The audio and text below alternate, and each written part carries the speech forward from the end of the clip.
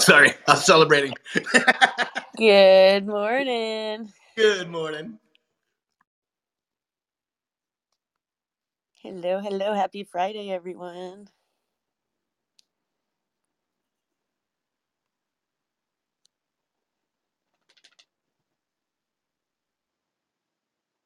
Almost the holiday weekend.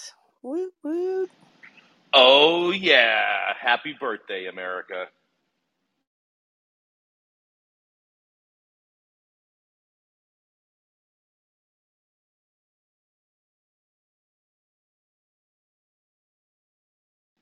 Liz, where's the music, Liz? Sorry, I was just waking up El Pente. 1 second here. Whoops, I was muted. That's why. Got it. Can you hear? Minica was We jamming hear out. it vaguely.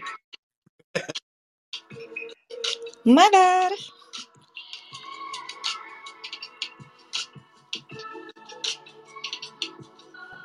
Are we echoing because I'm with Jason right now? Oh, what are you guys smoking on? Something good. Only the best weed in the world. That was an echo. I almost thought you guys were doing that together. Look, I'm turning mine off. How about that? How about now? Am I echoing?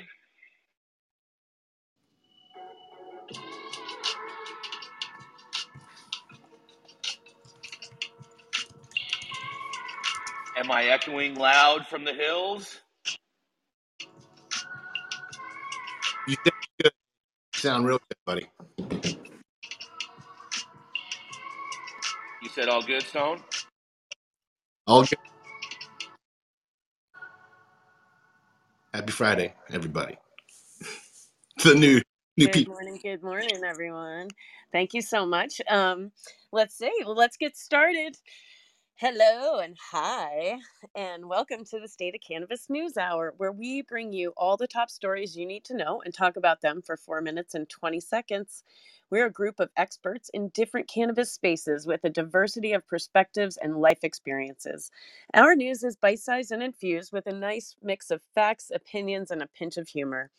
It is Friday, July 1st, 2022. This is episode number 314. Wow. I'm Liz Rogan, a biologist, botanist, and full-on canna nerd.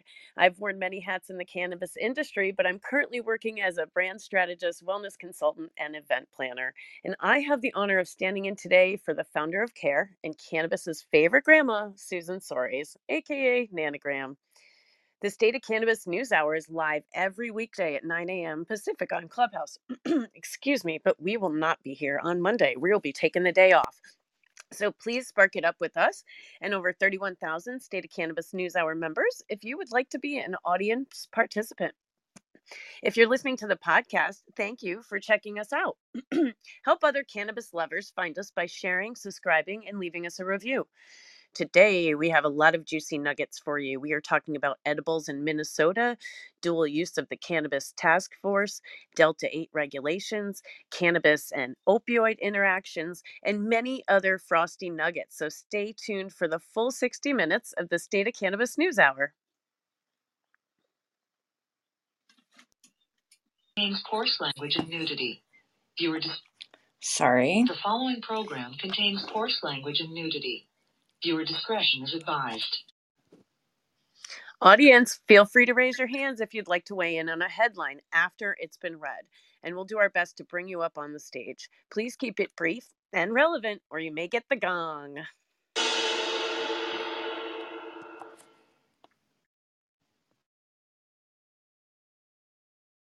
Sorry, I was running back from that gong. Kicking off the show today is Rico Lamitte. This self-proclaimed dopest dad alive is one of the most amazing men I've met in the cannabis industry. He is the sticky, icky glue that holds our team together and shows up every weekday as one of our co-producers.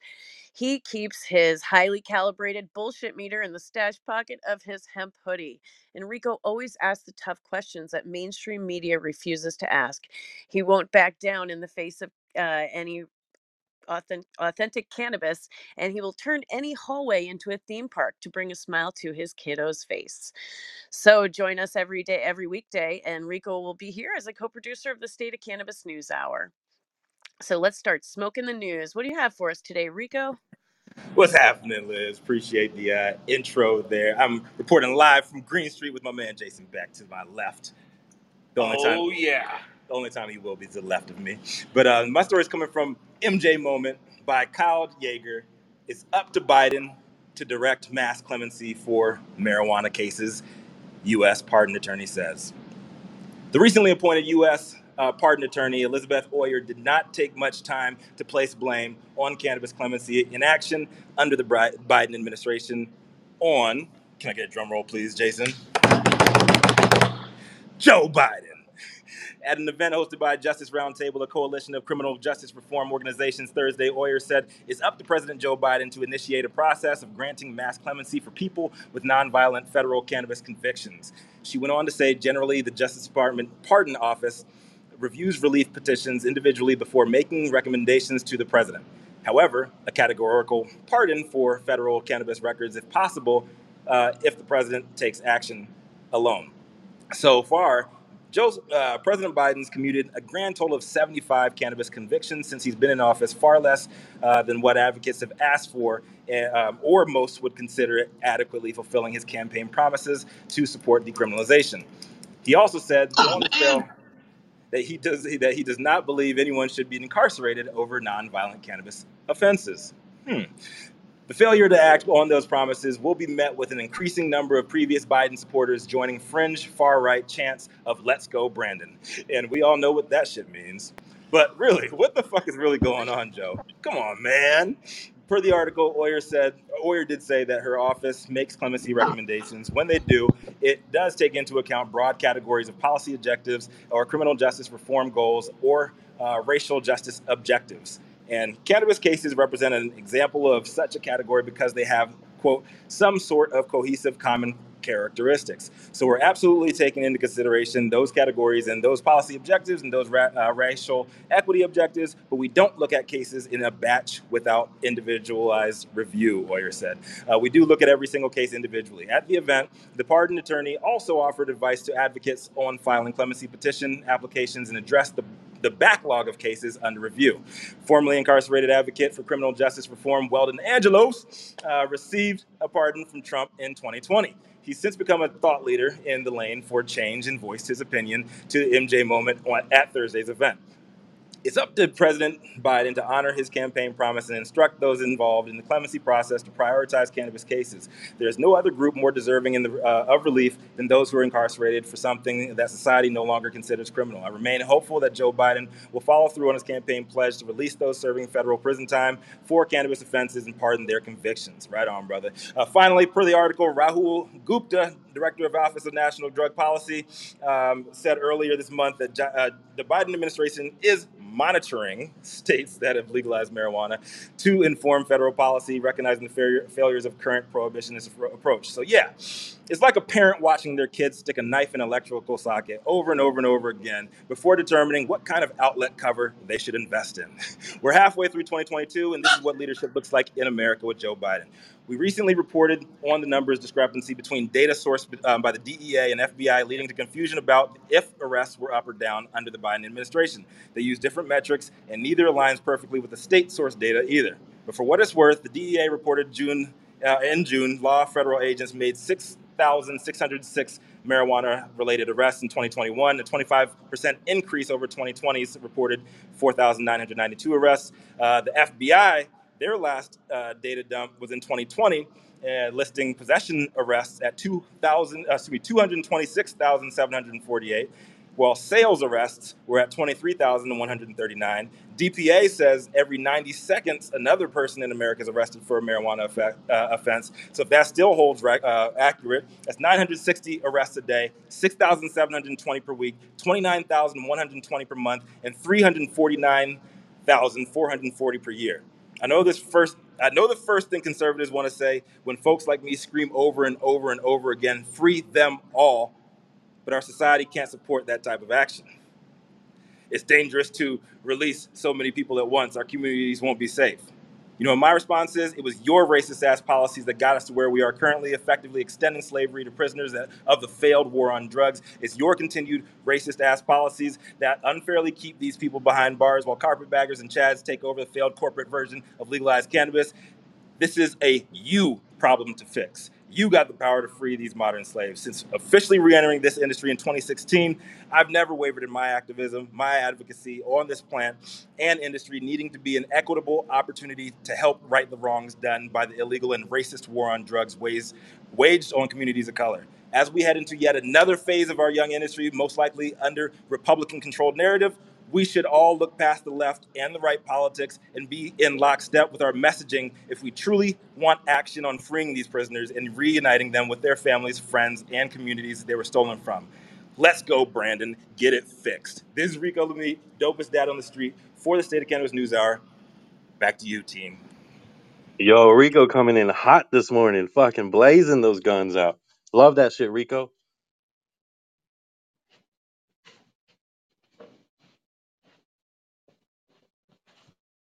That's a really good story, Rico. Thank you so much. I agree with you 100%, man. 100%. Do something. Jesus. Oh, yeah, we got to get these people out of jail. Thank you, Weldon Angelos, for all of your tireless efforts towards this effort. I know how hard you work on this, and I know how optimistic you are that the Biden administration will do something about this. I'm not too optimistic. He's had a chance to do it.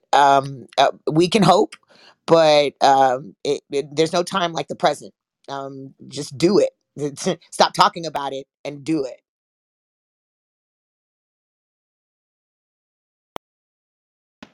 Free these prisoners right now. Let them out. And that's why the safe banking sounds good and looks good on paper. But if it doesn't include expungement and releasing everyone out of prison, then that's the hard line that cannot be crossed. Like, you Of cannot. course, it doesn't include that. It's called pass safe banking. It's not social equity It's bill. not about social equity, it's about social justice. You cannot allow people to legally come into a banking industry and still have people sitting in prison. First of all the MSOs already have banking. This bill is going to help more minority businesses be able to strip away from their predatory investors with the social equity bullshit scheme that we currently have going on in many states. Pass safe banking. Why don't we stay on the topic that Rico brought up, eh? Right. Like, fuck safe banking, number one. As I say this, with Jason right next to me. Fuck safe banking. Nothing to do that's going to help communities. Just stay on topic. It's not going to free any of these fucking prisoners. Pass safe banking. I leave it to Jason back on a topic that I agree with him on. That's right. That's right. Controversy, baby.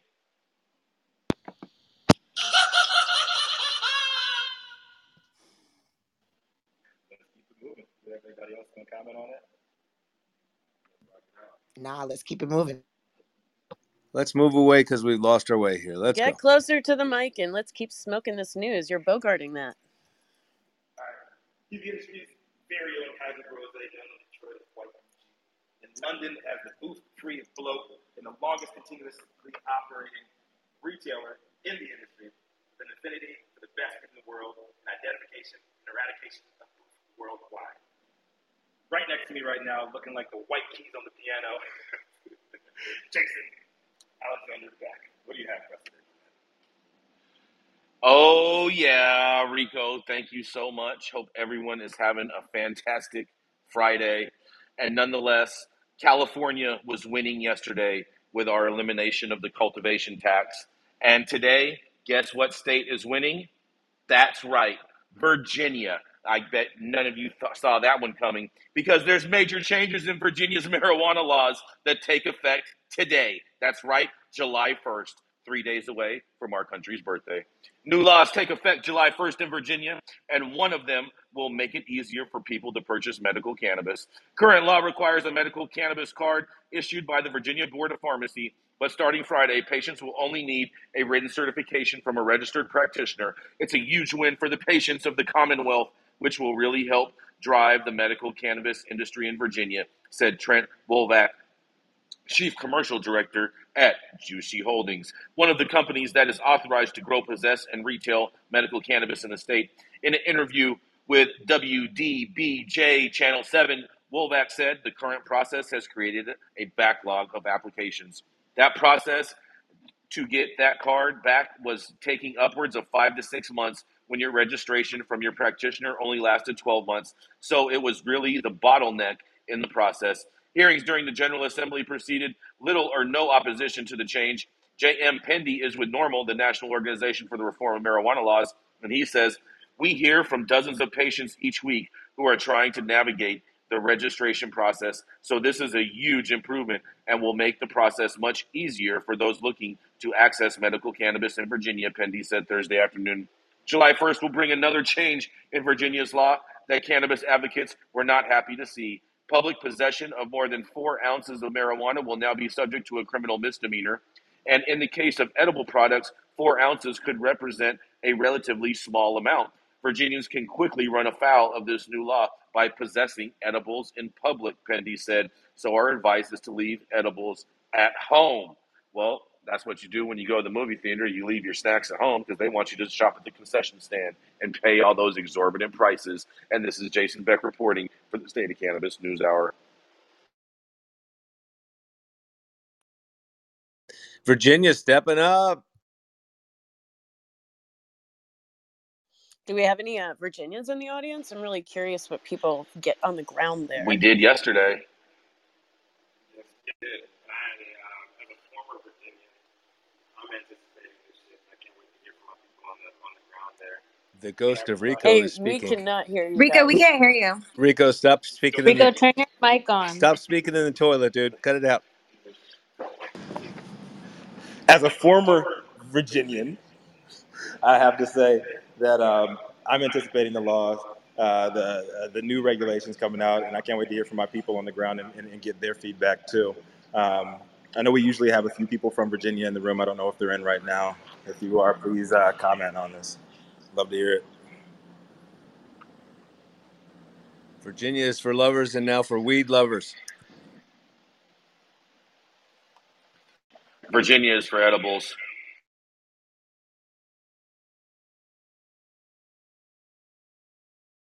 Oh, Minnesota is now the edible spot for Delta 8, but we'll get to that. So let's keep smoking the news, you guys.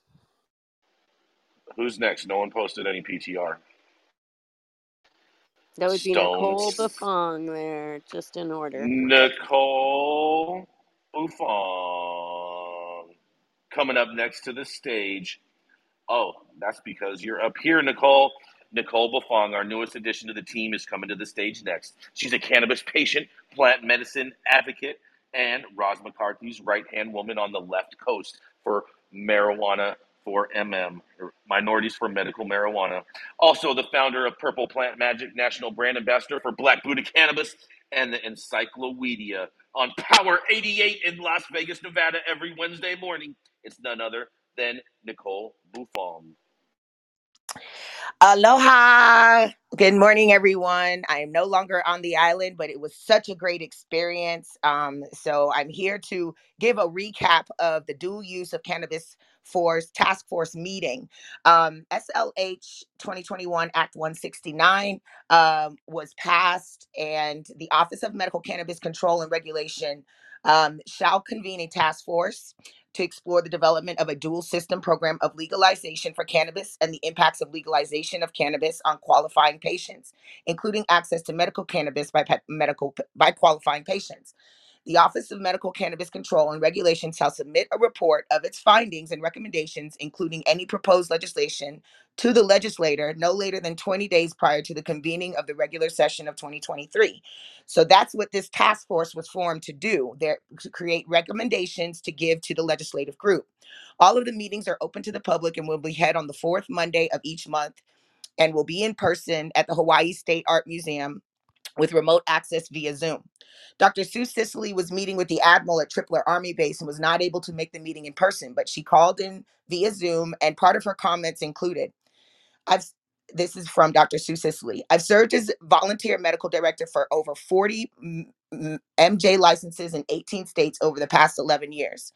Most important is to maintain a legal framework for patient co-ops. The prices of the licensed dispensaries are exorbitant and impossible for sick patients to afford. So the most crucial step you can take is guaranteeing that patient co-ops and home grow always have a vibrant, fortified legal status within the program in perpetuity. They should never be allowed to be removed from the industry as it continues to grow. The first thing that happens once you convert to adult use, ask most of the local license holders will sell their license or just board seats to the larger corporate behemoths, Curaleaf, Verano, Trulieve. Then they terminate their medical staff, such as pharmacists, nurses, etc., that were hired as window dressing for their license application. In fact, these medical staff proved to be valuable consultants and should be preserved to ensure medical patients can receive sound advice from operators. End quote. The agenda on Monday included a presentation on the status of federal preemption relating to cannabis. Devon Ward, Senior Legislative Counsel for Marijuana Policy Project, made that presentation. They also discussed issues not included in the scope of the 5 established working groups that should be identified for future consideration and study by the legislator. The permitted interaction groups, which shorthand is PIG, which is a terrible name, include the tax working group, the social equity working group, the market structure working group, the medical use working group, and the public health and safety working group. One of the biggest concerns expressed by local advocates, May and Al, is that the white man, Randy Gauntz, who has been assigned as chair for the social equity panel, is executive director of Hawaii Cannabis Industry Coalition, and no one else on the committee is a person of color or a native. In my comments on Monday, I recommended that there be an agricultural group that would include local cultivators to discuss pre- preservation of genetics from the state, as well as recommending that the state mandate terpene testing, and of course, supporting Dr. Sue's recommendations on how to maintain a healthy medical program by preserving co-op and home grow. And for MM, we'll be watching this process with a magnifying glass. And with new leadership in the state, we will be hosting town halls to allow local voices to be heard. My name is Nicole Buffong. I'd love to hear what my fellow correspondents think about this story.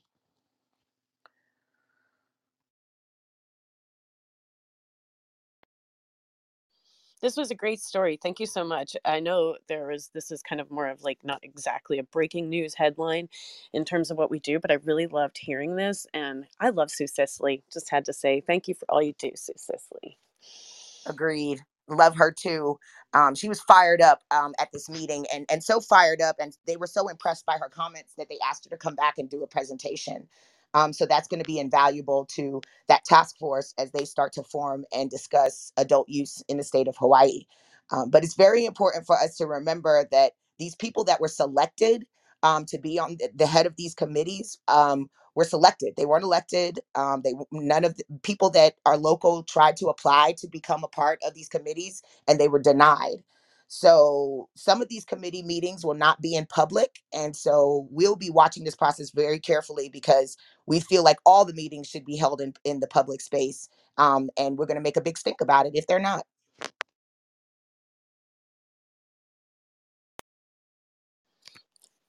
That's awesome. I can't wait to hear more about this. This is pretty crazy. But let's keep smoking the I news. I smell a stinker coming, but nonetheless, this doctor has been around so long that he probably wrote your parents' medical cannabis recommendation. This doctor has had more patients than liberals waiting in line at a President Biden book signing. Founder of Medican and co-founder of the CESC, the nonprofit cannabis research organization. It's none other than Dr. Gene Talleyrand. Thanks, Jason. Good morning, everyone. Good afternoon for those in the East Coast.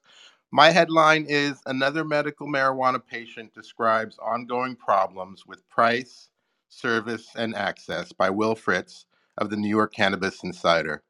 This story is part of an ongoing series that elevates the voices of New York's medical cannabis patients. Shortly after New York legalized recreational cannabis last year, patients and advocates began sounding the alarm about the state's handling of medical cannabis, alleging New York's medical program was being left to rot while regulators focused instead on the adult use market. Christopher, a 25-year-old medical cannabis patient from Long Island, uses cannabis to treat PTSD. Christopher says he has trouble getting accurate and helpful information from bud tenders at medical cannabis dispensaries.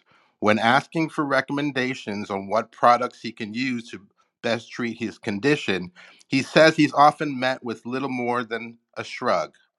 It's like going to CVS, but the people at the pharmacy are like the people at the checkout, he said. It might even be something he would just accept, but Christopher has encountered staff who are much more knowledgeable at medical dispensaries in other states. In New York, it's like they're just here to sell the stuff, says Christopher. You're working with medical patients who rely on this medication. There should be a level of professionalism. Christopher has also encountered privacy issues at his main dispensary, where his PTSD is plainly labeled on the outside of the package when he purchases products. They'll put your issue on your package right on display for everyone, he said.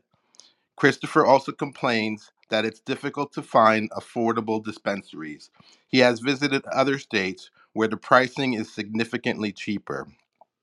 When I went to Maine, I was able to get a full gram cartridge for like $15.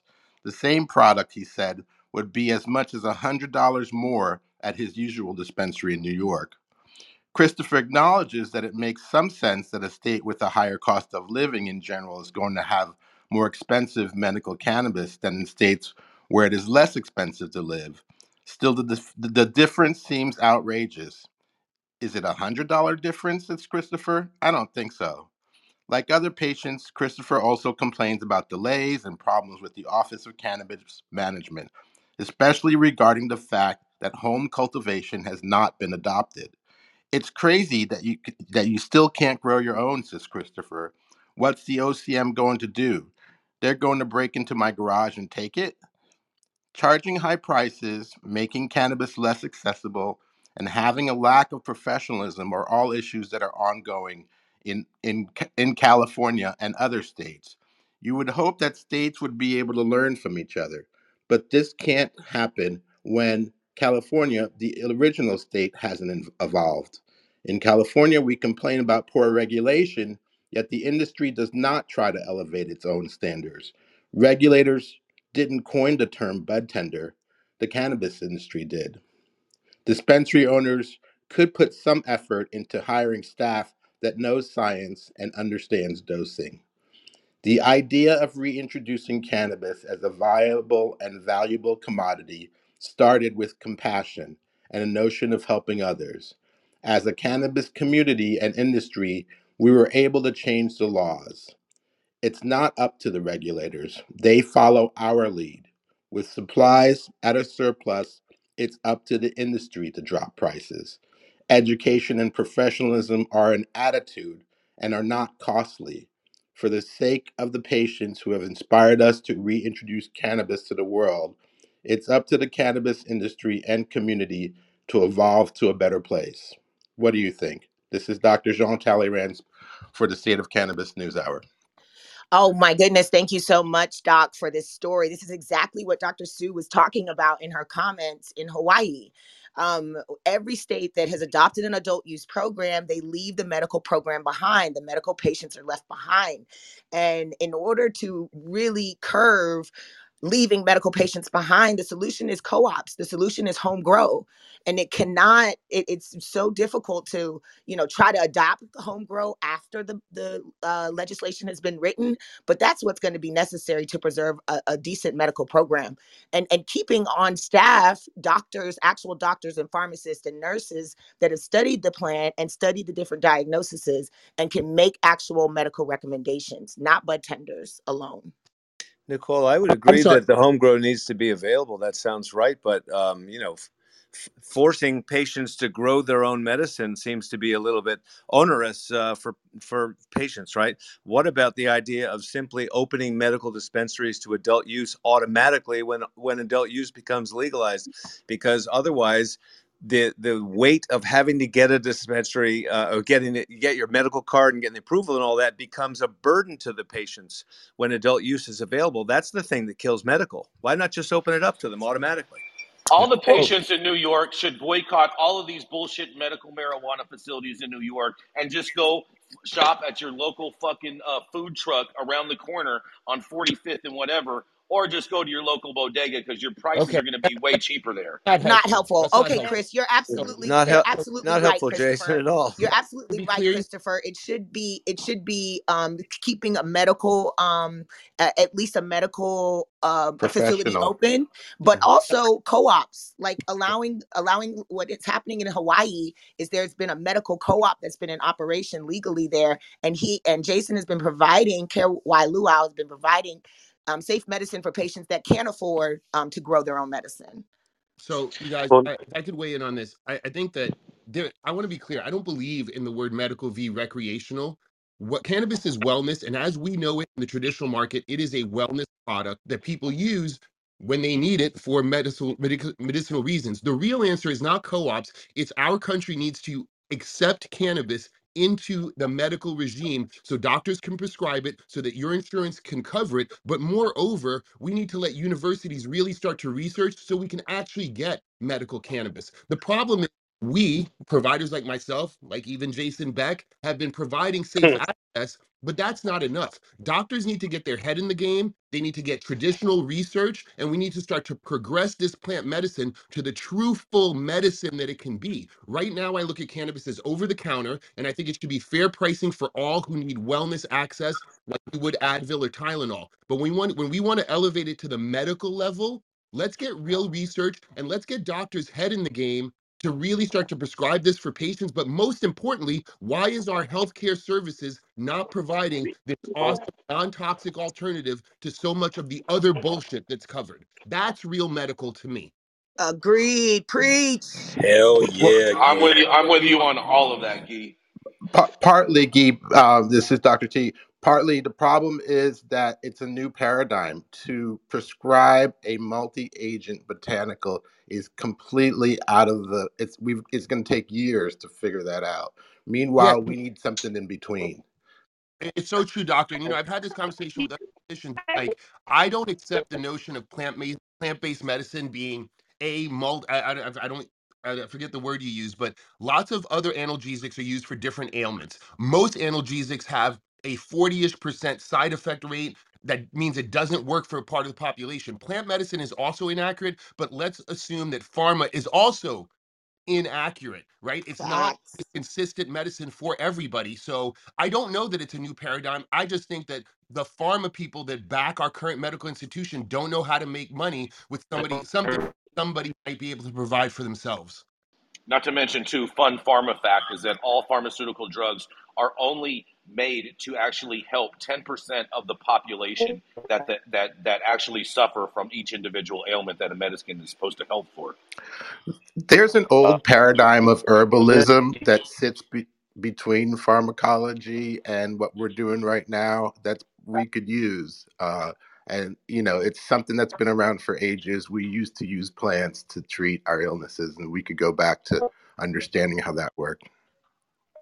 Good morning, everyone. This is Andy. Not to oversimplify, just back to one of the earlier points of the article was regarding the bud tenders and the professionalism, and I could not agree more. And while there are many very, very, very good dispensaries that do train and do approach the clients from the wellness standpoint and are very knowledgeable, for the most part, you're right. There are many unprofessional bud tenders that are under trained and not very knowledgeable, or simply don't care. But what can we realistically expect when we pay them minimum wage? In San Diego County, bud tenders are paid minimum wage. Seriously. And I'm assuming that is the same everywhere. And yet, we do expect knowledge and we want compassion.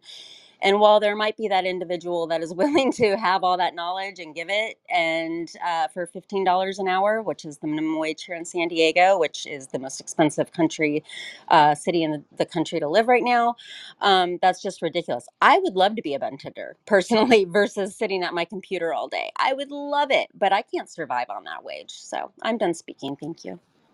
People are unwilling to pay those rates if they want bud tenders to be paid more Yeah. money. No one's going to be paying hundreds of dollars for an eighth just so a bud tender can make more Well, money. then we can't Yeah, and that expect comes back down knowledge to and customer care when we go to the counter. It's, what do you, it's, you can't expect both. right. That's exactly right, Andy. And that means people need to do their own research. When you go to Best Buy to spend $5,000-6,000 on electronics, do you really expect that Best Buy person to know everything about electronics, or do you have to do your own research on the internet? Like when we go to retail outlets, we should not expect that those folks, to your point, Andy, are making much more than minimum wage, and they're not invested in necessarily. That's not their career track. Like I don't believe that people go to bud tenders because they think there's what are they that's just an interim job. So I think it's on the public to educate themselves with real information so that they go into the dispensary armed with what they're looking for and not rely on education at the bud tender level. Yeah, I mean, exactly. We gotta I move, y'all. We gotta somewhat move with the agree. time. I With the time. somewhat agree, but you don't know what you don't know, right? So, like many people, when our packaging still says indica and sativa, and we're expecting people to know terpenes, I mean, we can't. You know what you know, and what your information is out there for, and you don't know what to ask if you don't know what to ask. We happen to be like an educated community right here in this stage, but this stage is not representative of the real consumers that are out there waiting in line at the dispensary. That's all. Right. Thank you. Thank you so I, much for your I, comments, Andy, and everybody on that conversation. We do have to you keep know, it moving, stay on time. We have a lot of stories, and we got to relight it now. Love you guys. All right, let's get the relight going. uh, All right, everybody, grab your bongs, grab your lighters, grab your pipe and your joint, and grab that consenting adult partner. A little pinch on the butt there for them. Let's relight this room. I know what you're smoking, but I'm smoking some bubblegum gelato. You are tuned in to the State of Cannabis News Hour, your daily dose. The thoughts and opinions expressed in the State of Cannabis News Hour are those of the individual speakers and not those of any other speaker, the State of Cannabis, or its members. The statements made in the State of Cannabis News Hour do not constitute legal or accounting advice, and the State of Cannabis and the speakers make no representation regarding the legal status of any substance in any country, area, or territory, or any authorities. The views expressed in this room do not establish any fiduciary relationship. The sponsorships of the State of Cannabis News Hour do not imply or constitute any endorsement by the State of Cannabis or the expression of any opinion whatsoever on the part of the State of Cannabis or any speaker. Viewer discretion advised. Let's pass this joint and smoke some more news. Let's do it.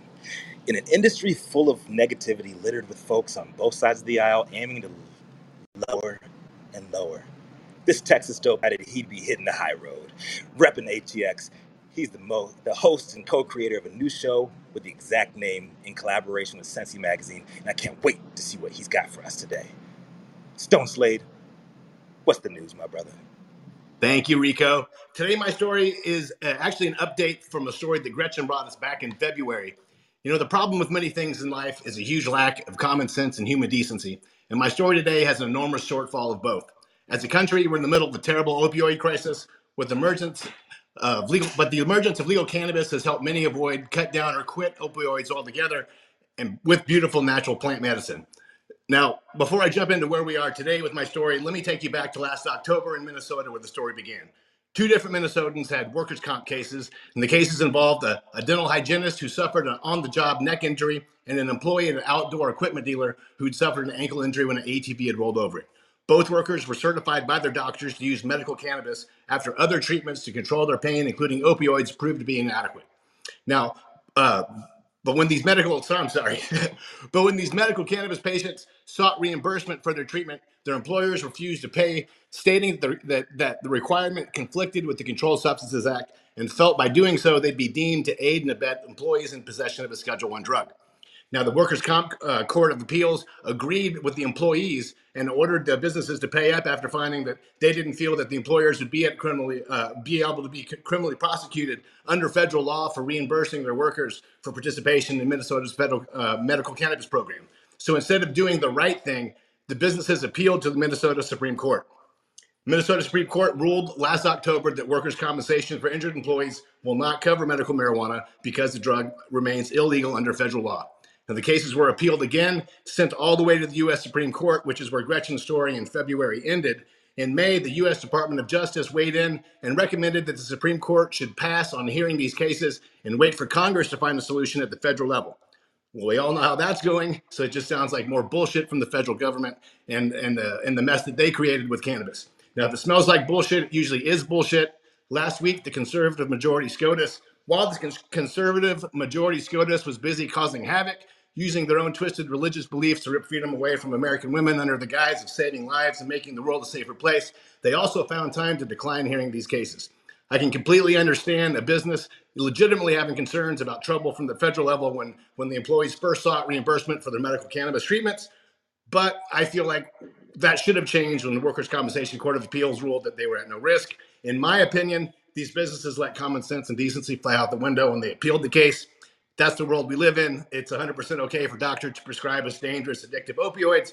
And in the case of these businesses, would have no issues reimbursing their employees had they chosen to take these toxic pills over safe, natural remedy that cannabis provides.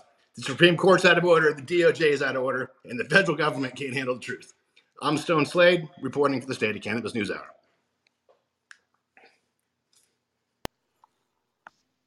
The truth and the federal government in the same sentence? I know. It's Right. Great.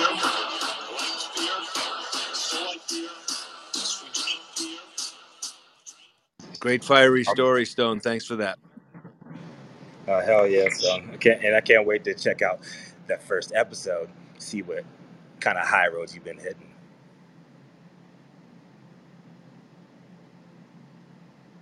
Am I right? Let's keep it rolling here.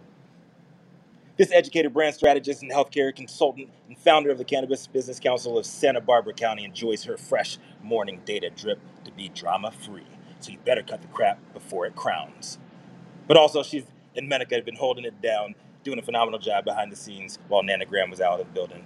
Bringing to the stage next, Liz Rogan. What you got for us today? Thank you, Rico. And greetings, everyone. Happy Friday. Happy first day of July. And thanks for joining us today.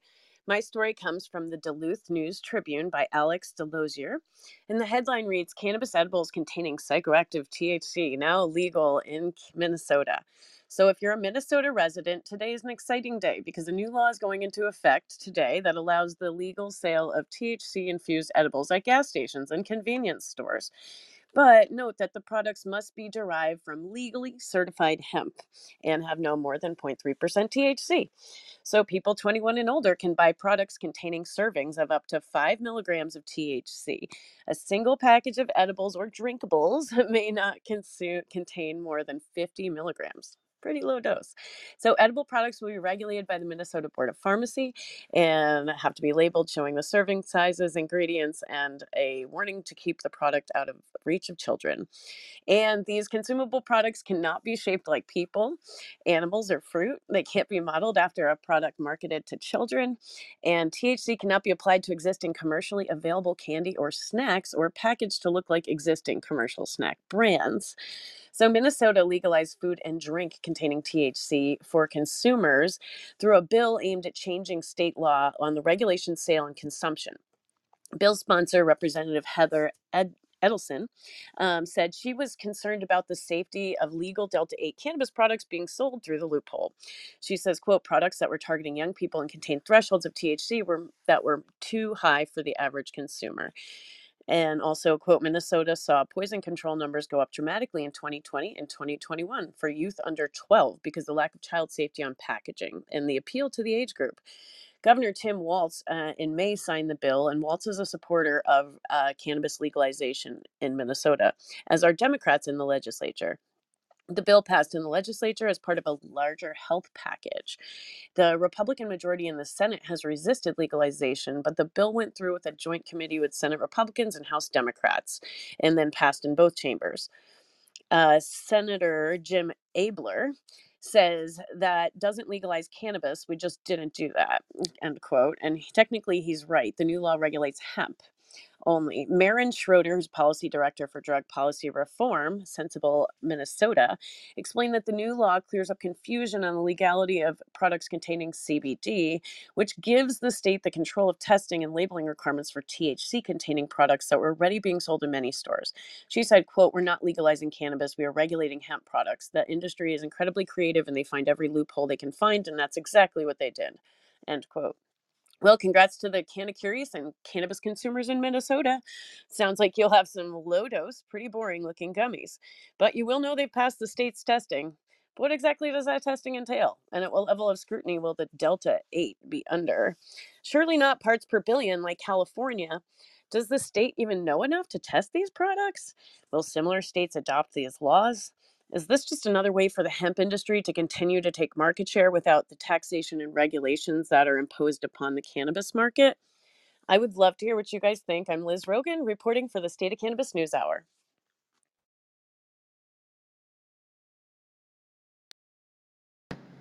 What the fuck, Minnesota? Just more Delta 8. Well, seriously, though, do you think this is just like a loophole so that, they're going to be just selling this stuff in all these A convenience hundred, stores and gas a stations? 100%, it's a fucking loophole. Without a doubt, it's a loophole. Like this shouldn't even be called a loophole. It should be called a fucking black hole because it's so fucking big. Why can't it be a white hole, Jason? They don't have those in space, Rico. Uh-oh.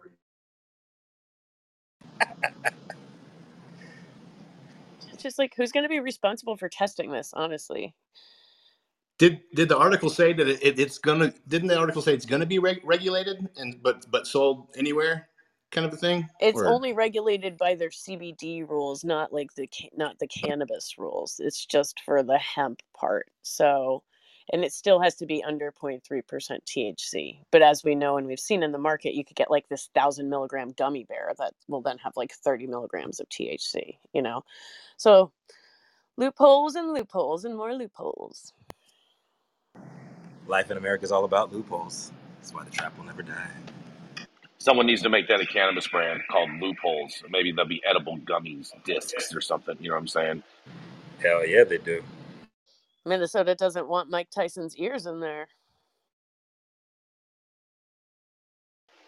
It's probably because they've already heard too much. I love that. That's Let's keep hilarious. smoking the news.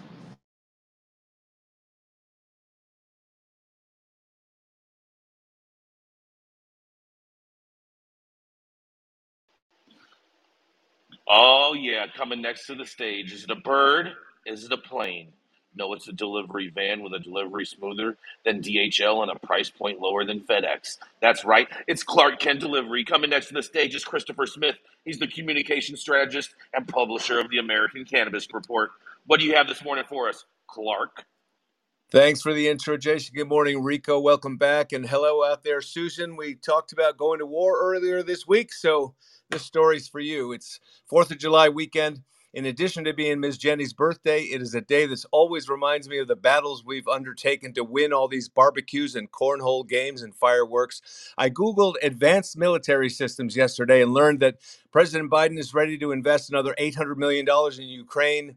Lockheed Martin just won $307 million contract for a new missile system, and the U.S. military is working on rail guns, body armor, robotic troops, computer systems, autonomous drones, laser weapons, and goggles that can see through vehicles, all part of keeping the lid on the whole world. Major investments in toys. What about the troops? You might know from previous stories, I'm very interested in veteran stories, those men and women who put their lives on the line and made it back home, many of them wounded. It turns out the Veterans Administration categorizes wounded veterans into healthcare priority groups. The highest priority group is for veterans who cannot work due to severe service-related disabilities and those with the Medal of Honor. There are more than 2 million men and women in this category. That's as many as in the whole city of Portland, Oregon. And the expenditures for them are the highest, as they should be, but there are several million more who are not completely blown up, who are trying to make their way in life with injuries caused by the massive trauma of war, and especially post-traumatic stress. It's insidious and hard to see, but it contributes to, even though the U.S. is not involved in any shooting wars at the moment, a shameful level of veteran suicides.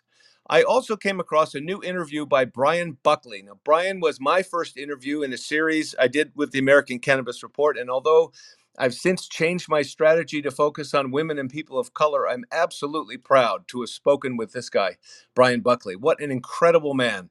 Best of the best, one of the most elite soldiers in the whole world. Brian left college in response to 9/11. He was a football player at Villanova. He became a Marine, then a Special Forces Marine, and then a Marine Raider, and then a team leader in the 1st Ranger Battalion. He's wounded in battle, so he's won a Purple Heart. He was given a Bronze Star for heroism. and best of the best, like I said, and he suffers from post-traumatic stress, as you might expect, or as he puts it, he's 100% disabled. But you know, you can't keep a good Marine down. A meeting a few years ago helped him develop a new mission to help other soldiers with PTSD and opiate addiction. He says, I had transitioned out of the military. I was just having a really rough time sleeping at night. And that's when someone was like, hey, you want to try some cannabis? And when I took it, I felt like a warm blanket hit my brain. It was kind of like my mind was finally at peace. And in that same year, in a Southern California meeting with members of U.S. Congress, he made the case for cannabis potential in helping heal the wounds of war. And they responded, I would say right now, I'm sure it works, but I'm not going to walk out that door and make that statement in front of TV or anything. And then the light bulb went off from the article. Literally, I looked at a Paul Newman salad dressing bottle with its 100% profits going to charity. And I said, why don't we do 100% of our profits to help fund our research? So he had he'd already created the Hellman Valley Growing Company. And alongside, he then created a nonprofit called Battle Brothers Foundation. He's already channeled $57,000 into it from profits from his company, and he needs just a few $100,000 more to do the things that he needs to. The priority is to get studies moving forward quickly that will allow cannabis to be used by veterans with PTSD, because still, amazingly, the VA's position is that, quote, cannabis is not recommended for the treatment of PTSD. So I ask, with all the billions being spent on laser beams and Ukrainian missiles, how about a few fucking bucks to validate that God's favorite plant is effective at treating the hearts and minds of our greatest living heroes, our veterans? Amen. Thank you for this article, Chris. Oh my goodness.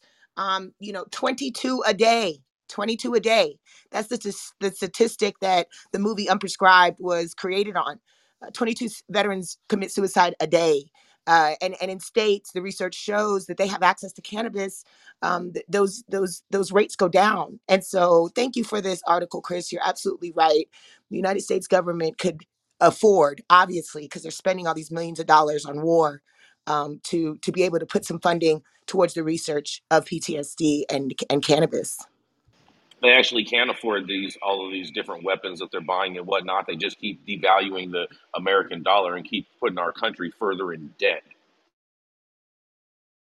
Let's stay on the subject.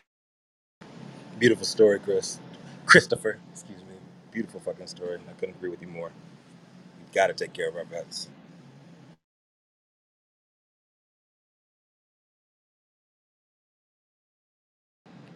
Let's keep it moving. This Long Beach-based IP lawyer and facial hair aficionados, the current CEO of Fruit Slabs, and holds it down powerfully for the team like a white Clarence Thomas. Up next, Brandon Dorsky. Wow, I find the Clarence Thomas reference a little offensive, but okay. My headline is from MJ Biz Daily. It's Will a Looming Recession Sink the Cannabis Industry, or Will It Stay Afloat? By Bart Shaman. The national cannabis industry appears to be on much shakier ground than the last time a market downturn loomed, when COVID began.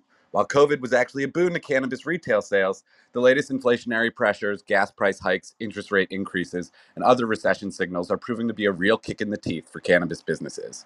Rising inflation is a major culprit of the squeeze, as it tends to limit consumers' purchasing power, but also because it squeezes the profit margin for operators. Newer markets are likely to weather the storm better because supply and demand issues keep prices artificially high, whereas mature markets see prices race downward as more supply comes on board and more players enter the space. Mature markets face overproduction, falling wholesale prices, and stiff competition, and cannabis marketplaces in mature states are likely to fare much worse in this recession. We are already seeing businesses fold in places like California, Washington, Oregon, and Colorado. CFO for Sweet Leaf Madison Capital, based in Colorado, Kevin Bush, said, every state is its own story with a different regulatory structure. And the CEO of Bespoke Financial echoed that a little bit, but said marijuana stands out as one of the only industries where businesses are experiencing deflation, but believes that most companies will survive to 2023 or 2024. While the article did not address it, The practical reality is that an eighth of cannabis is really no more expensive today than it was 10 years ago in mature markets. The absence of federal reform and the less than glowing outlook for quick change at the federal level is definitely making it harder for businesses to find capital too. Couple that with the falling in prices on flour and the increased input costs from inflation, and you have lots of pressure on operators in these mature markets. Market analysis suggests that cannabis consumers will end up turning to more bargain price products and take fewer chances on their selections. Skip Motzenbacher, CEO of Pacific Stone, a cannabis cultivator in Carpinteria, said, "We do think consumers will be less likely to try new products and stay with brands they know, like, and trust, and offer great value for their dollar." He also noted that cannabis may not be recession proof, but did acknowledge that the tobacco industry and spirits industries often fare well in recessions. So cannabis businesses can hang their hat on that. The article did offer some tips for businesses to survive these tough times and suggests everyone look to where their market is headed rather than what is just immediately in front of them. Recommendations included having your business be vertically integrated, be constantly reviewing your profitability and margins via hard data, and some even suggested that operators should just focus on reducing their costs by at least 20% to maintain competition. This is Brandon Dorsky reporting for the State of Cannabis News.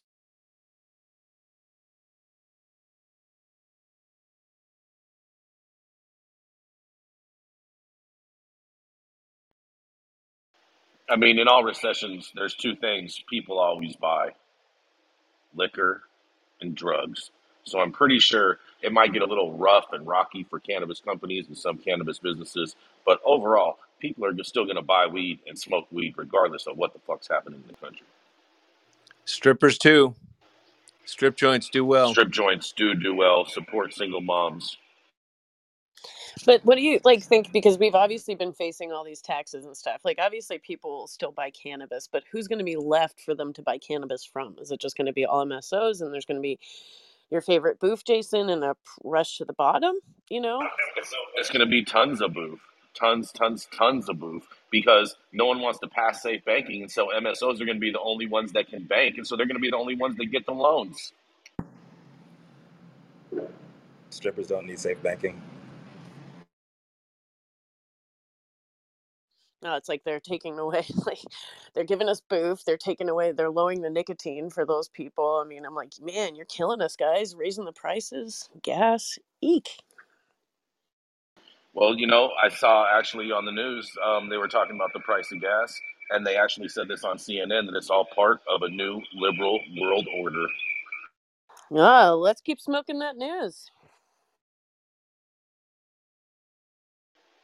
Coming up next, she's an attorney at law focused on bridging the gap between cannabis, entertainment, and psychedelics.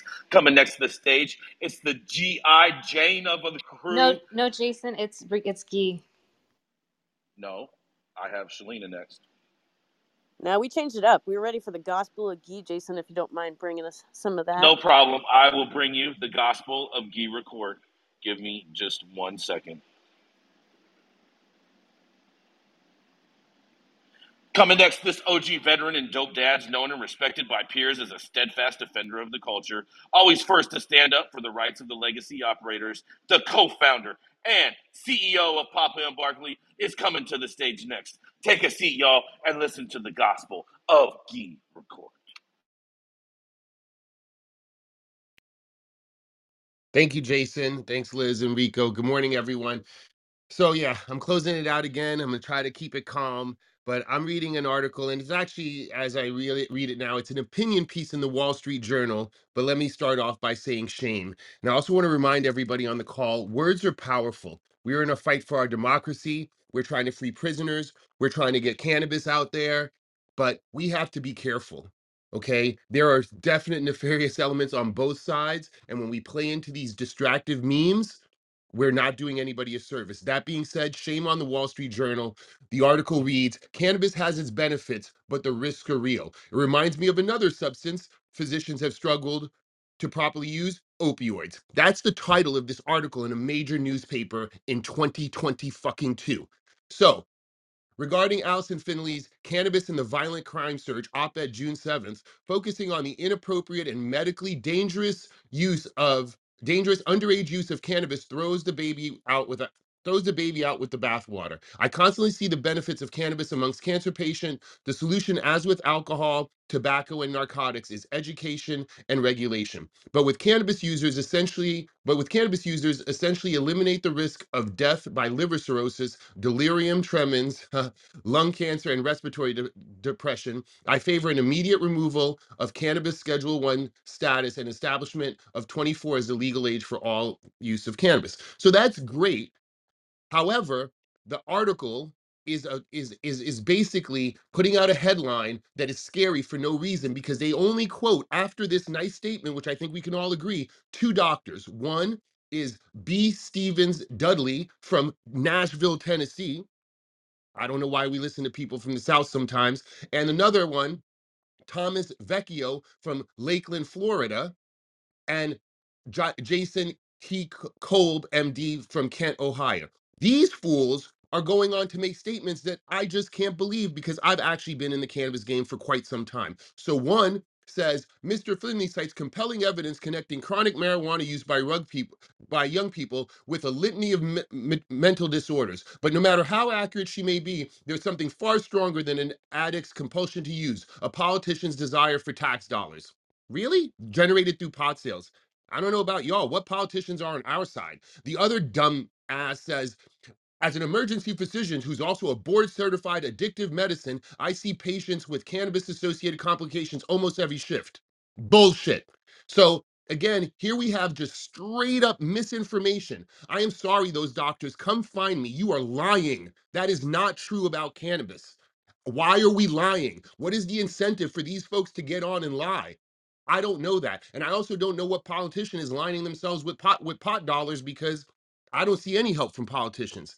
Anyway, you all, enjoy the holiday weekend. I'm glad to close this out. And remember, unfortunately, right now, the most important thing for us to do is save our nation. And then perhaps we can worry about weed next. I'm Guy Rocourt reporting for the State of Cannabis News Hour. Hell Bless you, yeah. Guy. You're amazing. You're just amazing. Happy 4th, dude. You're amazing. Thank you, Guy. That was just phenomenal. And I really wish we could comment on it and hear a little more, but we will go and take that independence and keep it going. So that was a great show. If you missed any of it, you can catch it anywhere you get your podcasts. So please subscribe and leave us a review.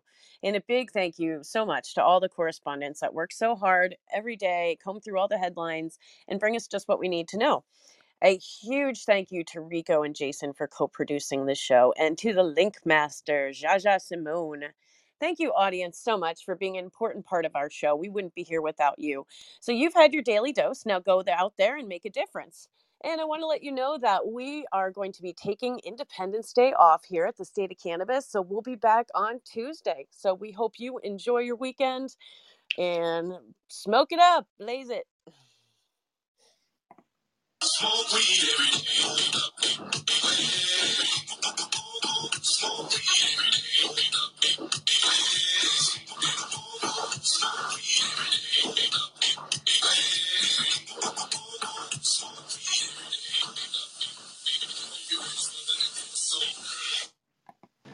Be safe. Fireworks everywhere. We collectively move policy forward in an inclusive and sustainable way. Happy birthday, America. I know. And join us every weekday, 9 a.m. Pacific time, for the State of Cannabis.